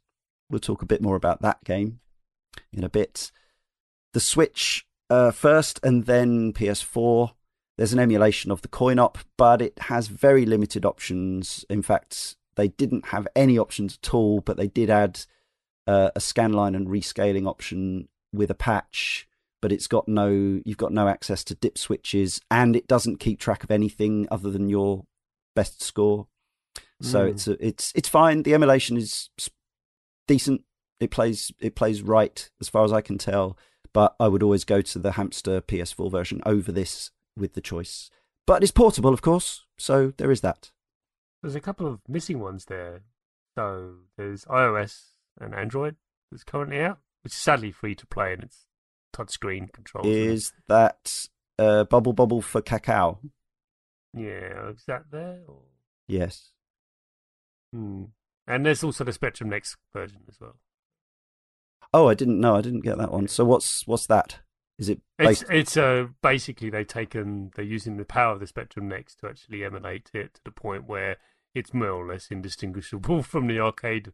There's actually lots and lots of arcade ports on the Spectrum now. Spectrum Next, because of its relative power, even though it's ultimately, but so it can do extraordinary things. But this is really in the unofficial emulation category, along with MAME, isn't it? as I such, think because it's so. not an official release, right? No. Yeah. So, That's fair. Alex79 from the forum says, I wish the original arcade game was available on Switch as part of the Arcade Archive series. I'd love to play it without having to pay £35 for the recent game. Yeah, you can understand why they haven't released it on Arcade Archives on the Switch, because Taito want you to buy Bubble Bobble for friends for 35 quid. And yes, sadly, there's no Arcade Archives version on Xbox either, or PC. So just on PS4. Yep, just PS4. So yeah, we're also talking sequels, spin-offs, and successors. Jump in if you've played them. The original Bubble Bobble, well, it wasn't the original Bubble Bobble. It was a game called Bubble Bobble, released for the Game Boy in 1991. I don't know if you'd say loosely based. It's somewhat based on Bubble Bobble, but it's not really Bubble Bobble. Bubble Bobble Part 2 arrived for the NES and Game Boy in 1993. This is one of, I think, at least 3 or 4 games which are called either Bubble Bobble Part 2 or Bubble Bobble 2 or the story of Bubble Bobble 2. But I think some of them are Bubble Bubble 2, some are just the story of Bubble Bubble 2. That's right, sometimes just the story.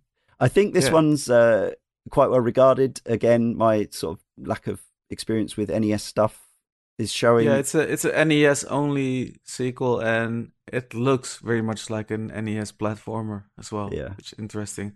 That sort of bluish background. You'll need it to complete your total Bubble Bobble collection, though. And even as a massive fan of the original game, I don't feel the need, I've got to say, to collect all of these. But for the sake of completion, we're going through them.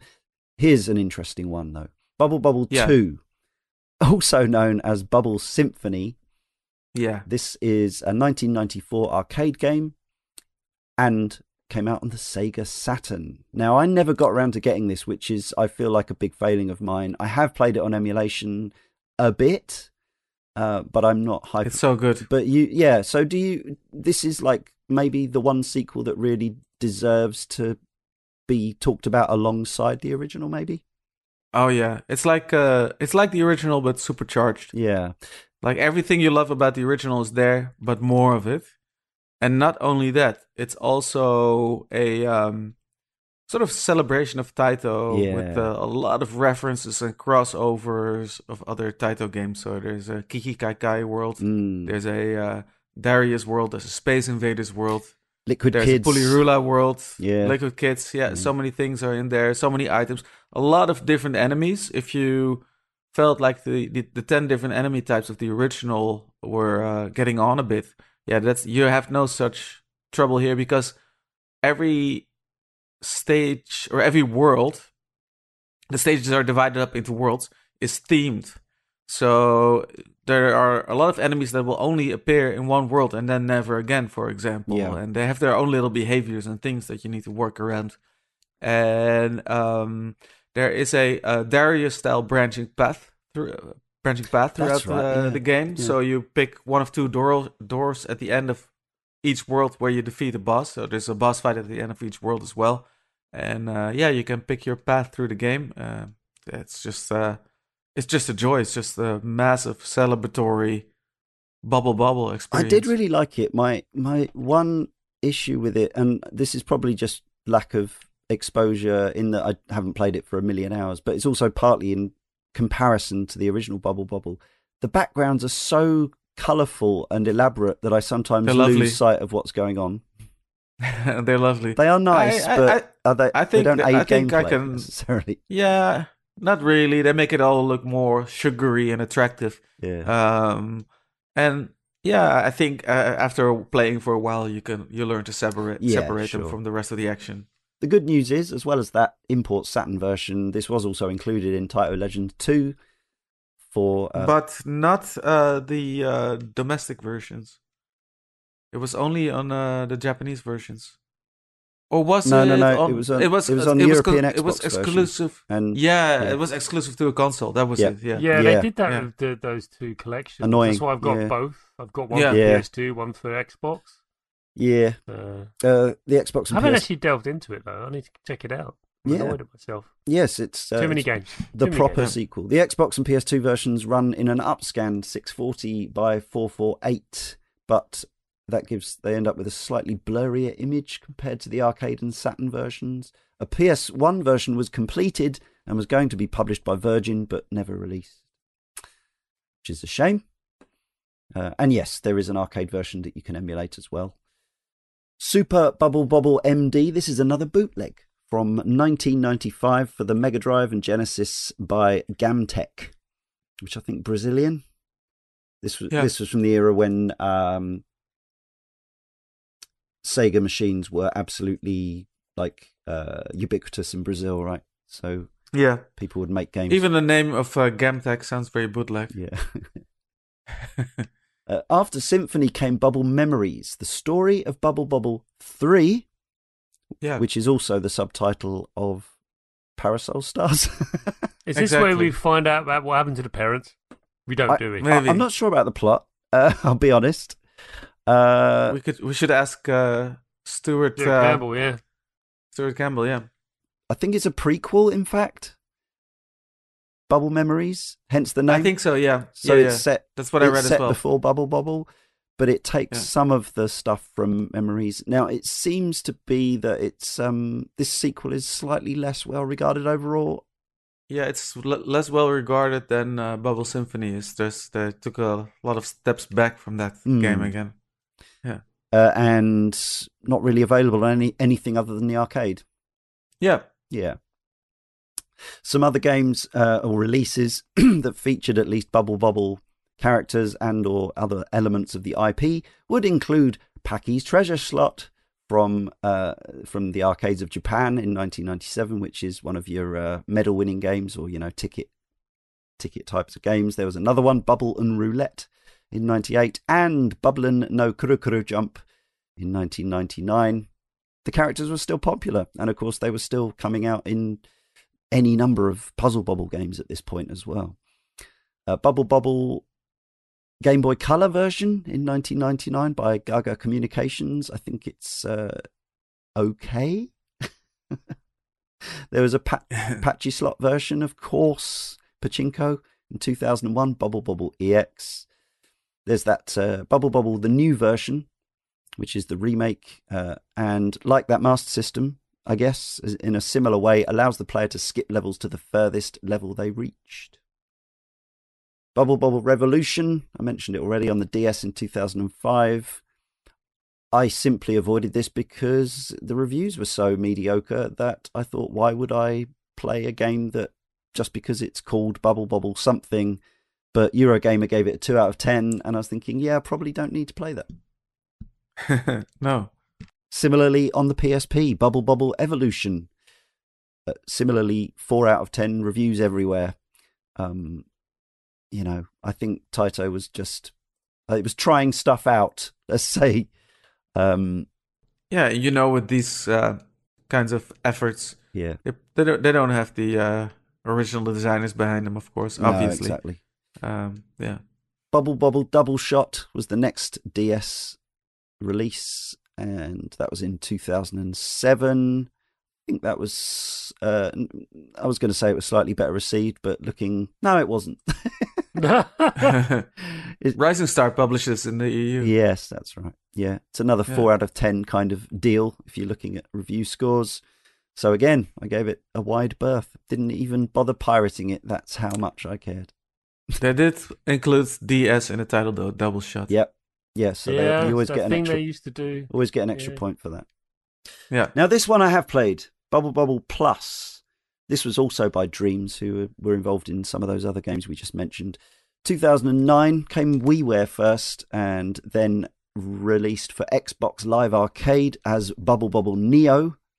I don't know why they changed the name. Contains several playing modes, a remake, sort of, containing 100 classic stages, and a new story mode containing 100 new stages, and super versions of those stages. There were also downloadable content packs, Extra 1 and 2, with very hard stages and new boss characters. Included 3 and 4 player support for those extra levels. I still have this installed on my Wii U as a WiiWare game. It's good, but it's not right. It's like, okay, it's wrong. Like it's got enough bubble about it to not be an entirely hateful experience, but they've sort of imitated the surface without understanding all the complexities and depth, I would say. Not to be played over any of the official emulated versions or whatever, in my opinion. Bubble Bobble Double on the iOS platform in 2010. Don't remember. Bubble Bobble for Kakao, 2015, iOS and Android. Is this the free-to-play one? Yeah, I'm so sorry about. I didn't realise we were skipping over into like the variants because it does have the core game in there. I just like it is. Okay. There's no way of buying it outright. You have to buy these special like jewels and buy continues, and it's just right. And it doesn't support any controller controls you have to have on screen, which is rather annoying because if your hand just goes slightly off the fire button, then you don't do anything, and it's just, I tried it. I did try. Yeah, fair play. Don't everyone just. I think we think it's best to say, but you're going to finish off with Bubble Bobble for Friends now, aren't you? Yes, Bubble Bobble for Friends, 2019 for the Switch, and then in Europe first, weirdly, then in Japan later, and then North America, and then the PS4. Yeah, because you want to play with people that are your friends and not people that you don't particularly care for. Correct. Yes, I bought this, but I bought a €100 or whatever it was, there or thereabouts, physical edition, but really virtually nothing to do with the Bubble Bobble for Friends game whatsoever. It was all to do with all the stuff that came in the box about Bubble Bobble. But I have played it through. I completed it the other day. Oh, so it did arrive after all. Oh yeah. It took a while, but strictly limited stuff normally takes a while, but when it arrives, it tends to be very nice indeed. So shout out to that little German company with their physical editions. I got the cut and reboot for Nintendo Switch. There we go. Yeah. I just got the Space Invaders Invincible collection, and I'm awaiting the Turrican one. Nice. But yes, Bubble Bobble. It's a very nice box. It comes in it came. I doubt I doubt there are any of these left to order, but it came in a box that emulated the original box of the CPU for the original Bubble Bobble coin-op. Comes with the book, with the like a soundtrack and various other nice items. So the game itself, Bubble Bobble for Friends, was rather an afterthought. What was quite nice though, the original version came out and the reviews were so-so, like 6s and 7s kind of thing. But then they actually kind of went back and added a load of content, upgraded it and improved it to a later version. They added The Baron is Back, which is a kind of 100 level throwback to more to the original style of game, room by room. And I think a very recent update on Steam is The Baron's Workshop, which is a level creator, I guess. Yeah, it is the original game, The Baron is Back, and a level creator all in one. Okay. What I would say about the main Bubble Bobble for Friends. Now, I haven't played it with friends. I think maybe I had one quick session with Pete, who I completed the original with all those years ago, but I haven't played it properly in co-op. But playing it single player, I just think it's okay. It's not a bad time, but it's no Bubble Bobble. Like it again, it captures on the surface what some of the mechanics of Bubble Bobble are about. But you can tell it's quite low budget, and obviously it doesn't involve any of the original people, and MTJ is long since passed and whatever else. Yeah.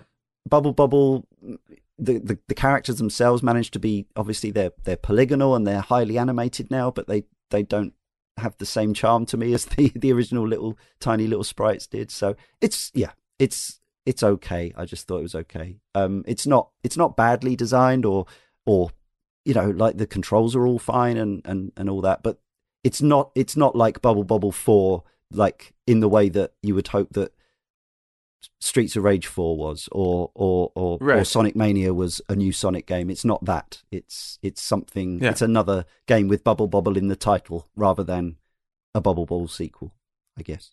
Yeah, the story of Bubble Bobble 4. Yeah, they should have called it that. Old Peck from our forum says, I remember the Bubble Bobble music singing out across the arcade, and I sank quite a few coins into it as a youth. without ever really getting very good at it, I must admit. It's perhaps difficult to choose a favourite arcade game of all time, but Bubble Bobble would be in the mix. And now I've just paid 55 Australian dollars to buy Bubble Bobble for friends on PlayStation, and $100 for a fourth controller, so I can play it with all of my kids. So I guess Bob and Bob still have the power to extract coin from my wallet. See, I mean, he's going to have a good time there playing it with 3 kids or whatever. Yeah.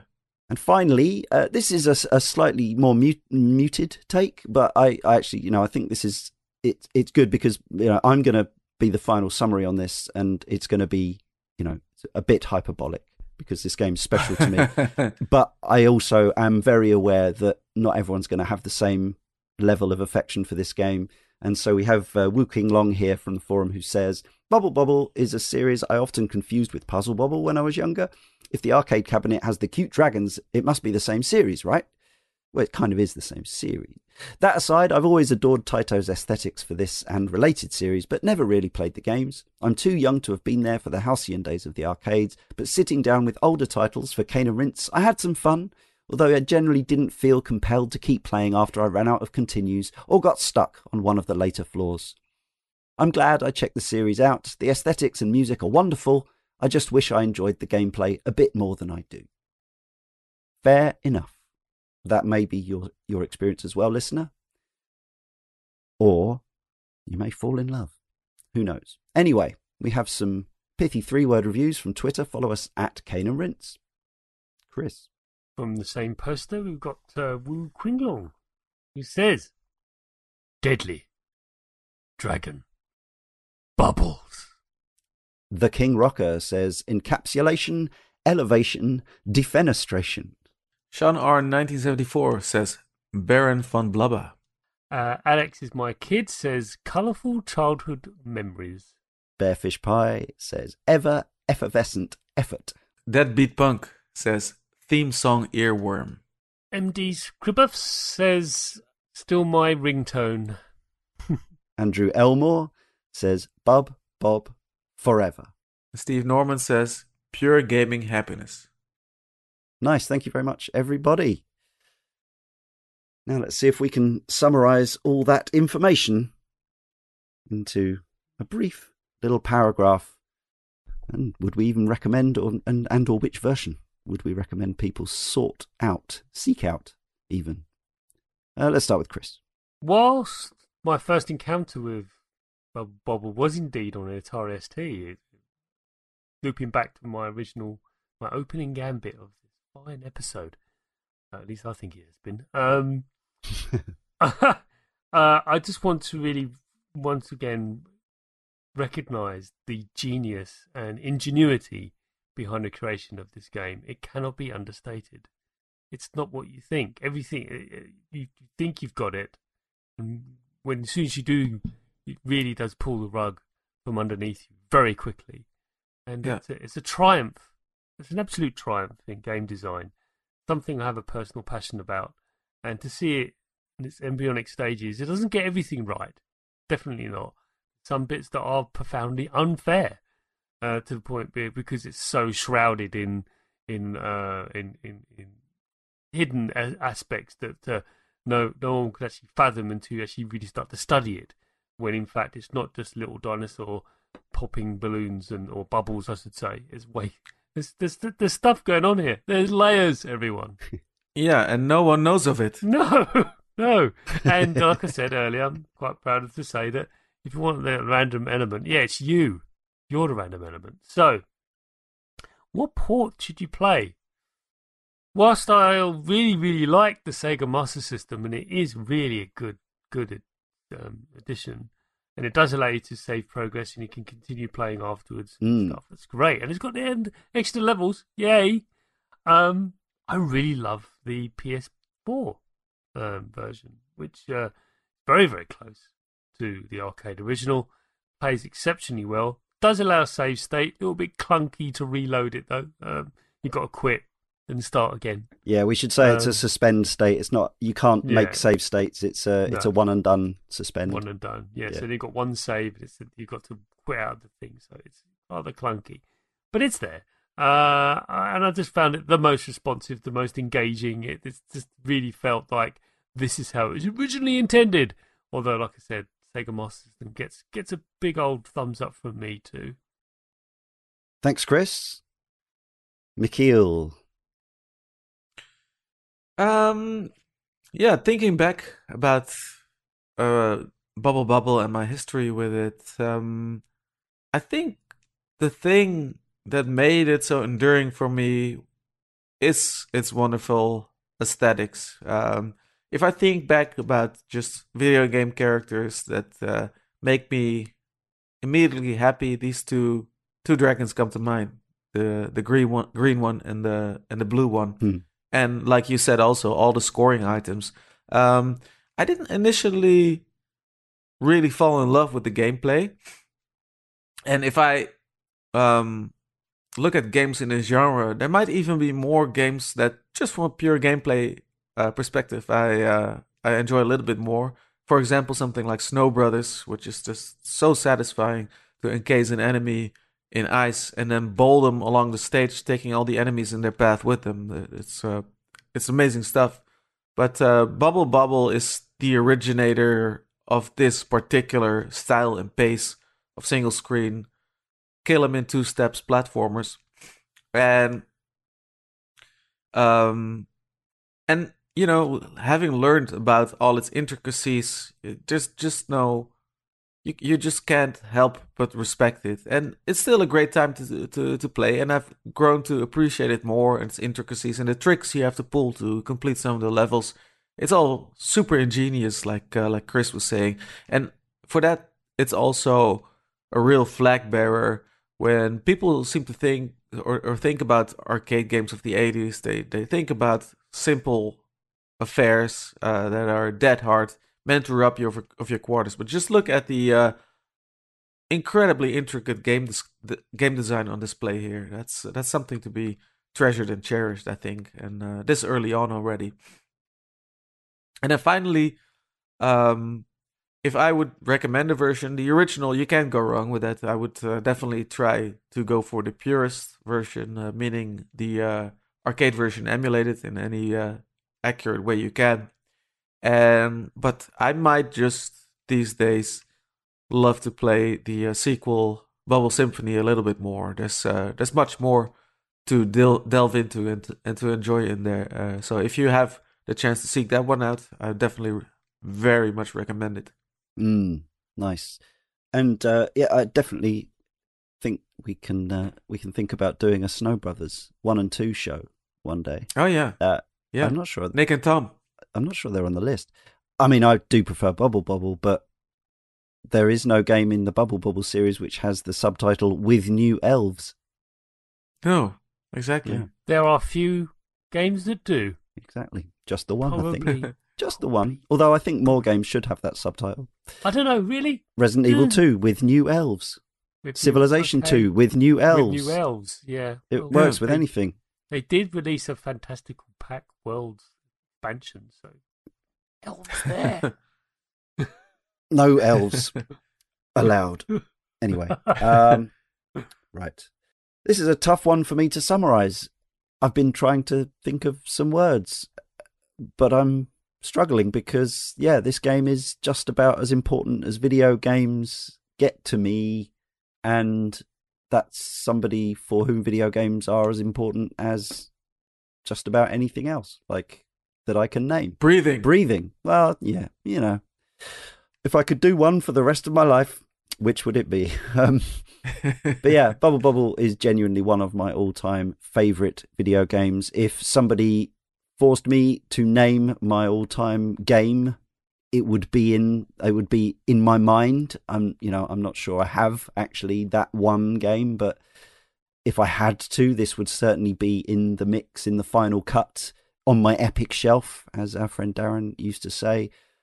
And what's interesting is, obviously, you know, this being Cane and Rinse, we've talked a lot about the depths of the game, and we've gone into the nitty gritty and the detail. And I mean, actually, there are some documents out there. We could have just simply spent 2 hours just actually reading the mechanics of the game out, and it probably still would have been very interesting to me and very boring to others. But all that all that dry, factual, mechanical stuff, it's all in service of this staggering game, this extraordinarily deep, complex game. But for me, it's just so much fun. It just never stops being fun. This is, I do have games from even earlier than 1986 that I still love to play, like Gallagher and a few others. But if there's ever a game that I genuinely think is pretty much, for me, is timeless, Bubble is the one that comes to mind. Like, I don't think it's necessarily... Yeah, I hear what Michiel's saying about Symphony, and I enjoy that game, and I should probably play it more. But for me, like, the phrase I found myself thinking I wanted to say the other day was, I probably would have been happy enough if Bubble had been the last video game ever made, because I could have just played Bubble for the rest of my life, and I would have been okay with that.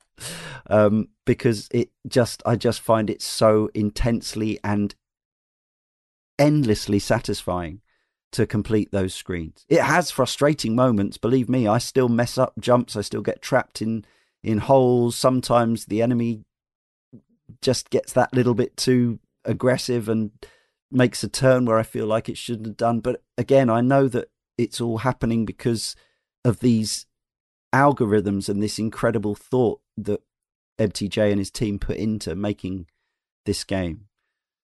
I'm sure there were more things I wanted to say about Bubble, but anyone who's listened to this podcast for 10 years nearly and has listened to me talking about a lot of games knows that I've played a lot of games. I love a lot of games. I tend to be enthusiastic and positive about more games than not. But yeah, this one, I can't think of a game that's more important to me and that I think is more special. And if you do want to play it, I hope I haven't kind of oversold it, because you might just look at it and go, well, it's just some platforming and bubbles and dinosaurs, and you'd be right in a way. But I do recommend that Arcade Archives version, assuming if you have access to a PS4 and or a PS5, that is the way to go officially. It's under £6 or under $8 or whatever, and yeah, it's arcade perfect emulation. It's highly responsive. Hamster are really good at making sure that the emulation is up to snuff. But of course, you can play it for free, illegitimately, if you want. And ideally, and it's a dream of mine, I'd be terrible with the maintenance of such a thing, but yeah, if there was like one thing in my life that I wanted to own, Bubble coin op. Maybe a Rainbow Islands coin op. Maybe Rainbow Islands is slightly above it, the direct sequel. But anyway, it's up there as one of the cabs that I would love to have. So yeah, Bubble, I think it's quite good. Sorry for all the hype. It's also valuable on Antstream as well. I forgot about that. Yeah, Antstream as well, of course. Yeah. I don't actually know what the sort of situation with how they operate, as it were, but yeah, they seem to be fairly perfectly legitimate. But yeah, they just license it off. Right. Okay. Yeah. And I'd just like to point out also that what you said, Leon, somebody might after listening to your story might pick it up and think it's just platforming with dinosaurs and bubbles. But on the same token, they might think it's platforming with dinosaurs and bubbles. Yeah, absolutely. Exactly. Yeah, I mean, that's the thing. Like, you fall in either of those. To go back to the start of the show, almost like it's such an endearing and appealing just setup. Bubble blowing brontosauri, as they used to be sometimes referred to. They're not brontosaurus, but anyway.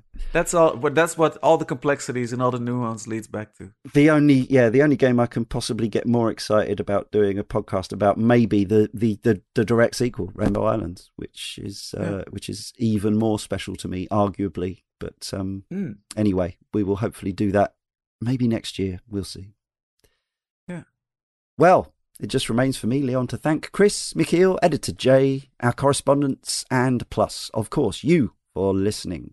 Next time, in issue 485, world domination starts here with Sid Meier's Civilization and Civ 2.